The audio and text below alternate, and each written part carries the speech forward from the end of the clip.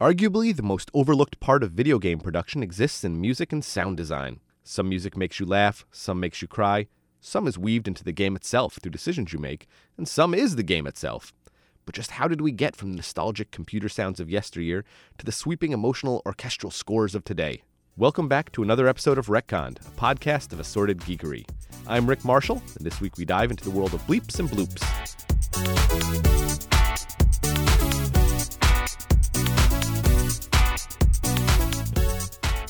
Back in the 1970s, early video games had arrived, and although primitive by today's standards, they gradually grew in complexity and scope, both in terms of gameplay and sound and music. Dr. Neil Lerner, a musicologist at Davidson College in North Carolina, spoke with WAMC's Lucas Willard about the influences on the sound of early video games. People argue a little over what the first video game was. There's a fair amount of consensus that it was probably Space War in 1962. The first coin-op video game, Computer Space, is the first one. In Computer Space, it had advertisements for the exhibitors and stuff. About the different sounds, the rocket and thruster engines, the missile firing, the explosion sounds, the sounds of combat. But it didn't have tone. It had white noise. So it was just white noise that made these engine sounds and explosion sounds. So it changes a year later in 72 with Pong. And this one does have musical tone. So Pong has 3 pitches. It's very basic. It's very limited pitch. It's got that octave pitch between when you hit the ball and volley it back. And if you miss the ball, it plays the half step higher.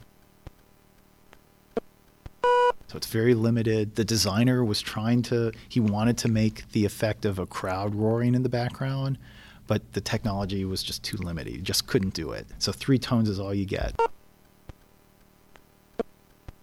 Well, there's some other games in between Pong and Circus, but Circus is the first one I found that has identifiable melodies. So by 1977, that's where I started to find video games that had not just tone, like you have in Pong, but that have melodies. So string together tones to make melodies. And the melodies are pre-existing, familiar, famous melodies. What first caught my ear was hearing the Chopin Funeral March. I was hearing dun dun da dun dun ba dun da da da da. Yeah, so the clown dies, and when you clear out a level of balloons, that's when you get the sort of party music, the ta-ra-ra boom dee da da da da da.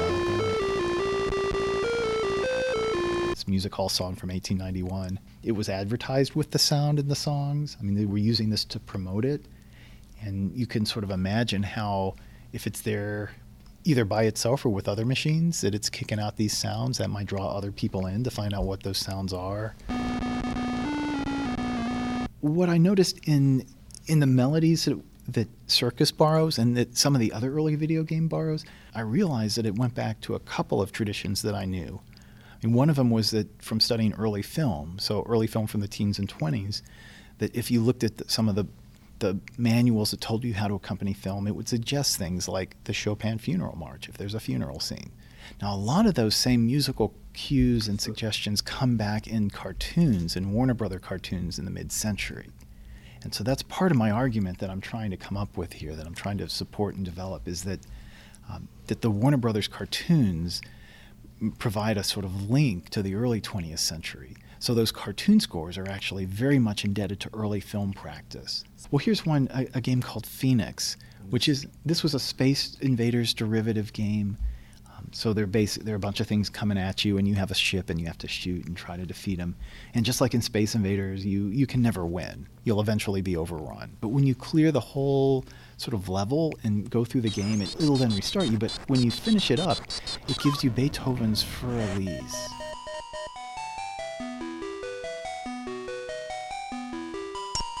It's absolutely bizarre. It's totally random why that would appear there. This is where it again reminded me of early film. So one thing we do know about the people that would accompany early film is that they were sometimes just piano players in town, or maybe a piano teacher. And we have some evidence that tells us that these people would sometimes simply, they might just play whatever they'd been practicing that week for something else. And that's one way, I think, to explain why we get something as random as Für Elise appearing after you destroy the mothership towards the end of Phoenix. The other example that this is the one that actually made me realize it's connected to early film. This is a little-known arcade game called Kangaroo from 1982. It's probably a knockoff from Donkey Kong, so it's a kind of platformer game where you have to navigate a character up a series of ladders and through a maze. And it opens up with a bit of Beethoven, and then it's constantly playing this 19th century U.S. march, the American Patrol March.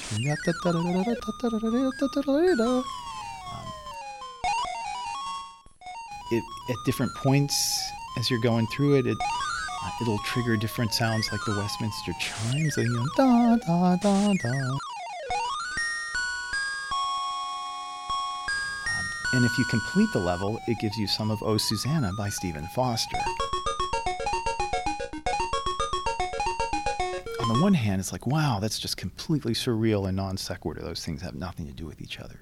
On the other hand, this would not have been uncommon in an early film accompaniment, where it was considered normal to borrow just randomly and freely from across traditions like this. So you do start to have stuff that's not borrowed. So in Space Invaders, you have a very simple musical score. It's simply 4 notes that are descending, just this 4-note bum, bum, bum, bum, bum, bum, bum, bum.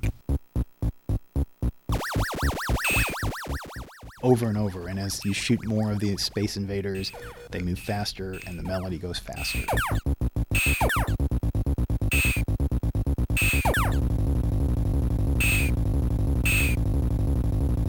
And then with something like Centipede in 1980, you've got a pulse, but it's just a single pitch. It's just a bum, bum, bum, bum, bum, bum. But every once in a while, you have these other things. So when the spider comes in, you've got this little melody just for the spider. And whenever the flea drops down, you get a high to low portamento, this meow. In the end, I mean, the reason I think it's so important to study music and media like this is that if we know better how this music works and what it's doing, then we're savvier consumers. Just in the ways that if we're seeing a campaign commercial and there's music going there, it helps to be able to have the ability to step back and say, well, wait a minute, why is that ominous minor chord sounding when I see the picture of the candidate's opponent? Or that's a very basic example, but music is used all the time in commercials and campaign advertisements, in TV and video games and film. And so I think it's really important to think about this stuff because it makes us better critical readers of it.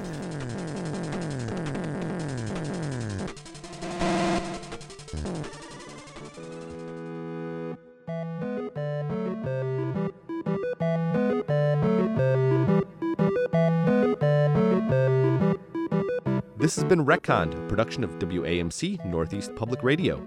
Our producers are Jessica Blaustein-Marshall and Patrick Garrett. I'm Rick Marshall. Make sure to give us a review and a rating on iTunes or wherever you listen to podcasts. It really, really helps us in figuring out just what you want. And make sure to subscribe on your podcast app of choice. Thanks for listening.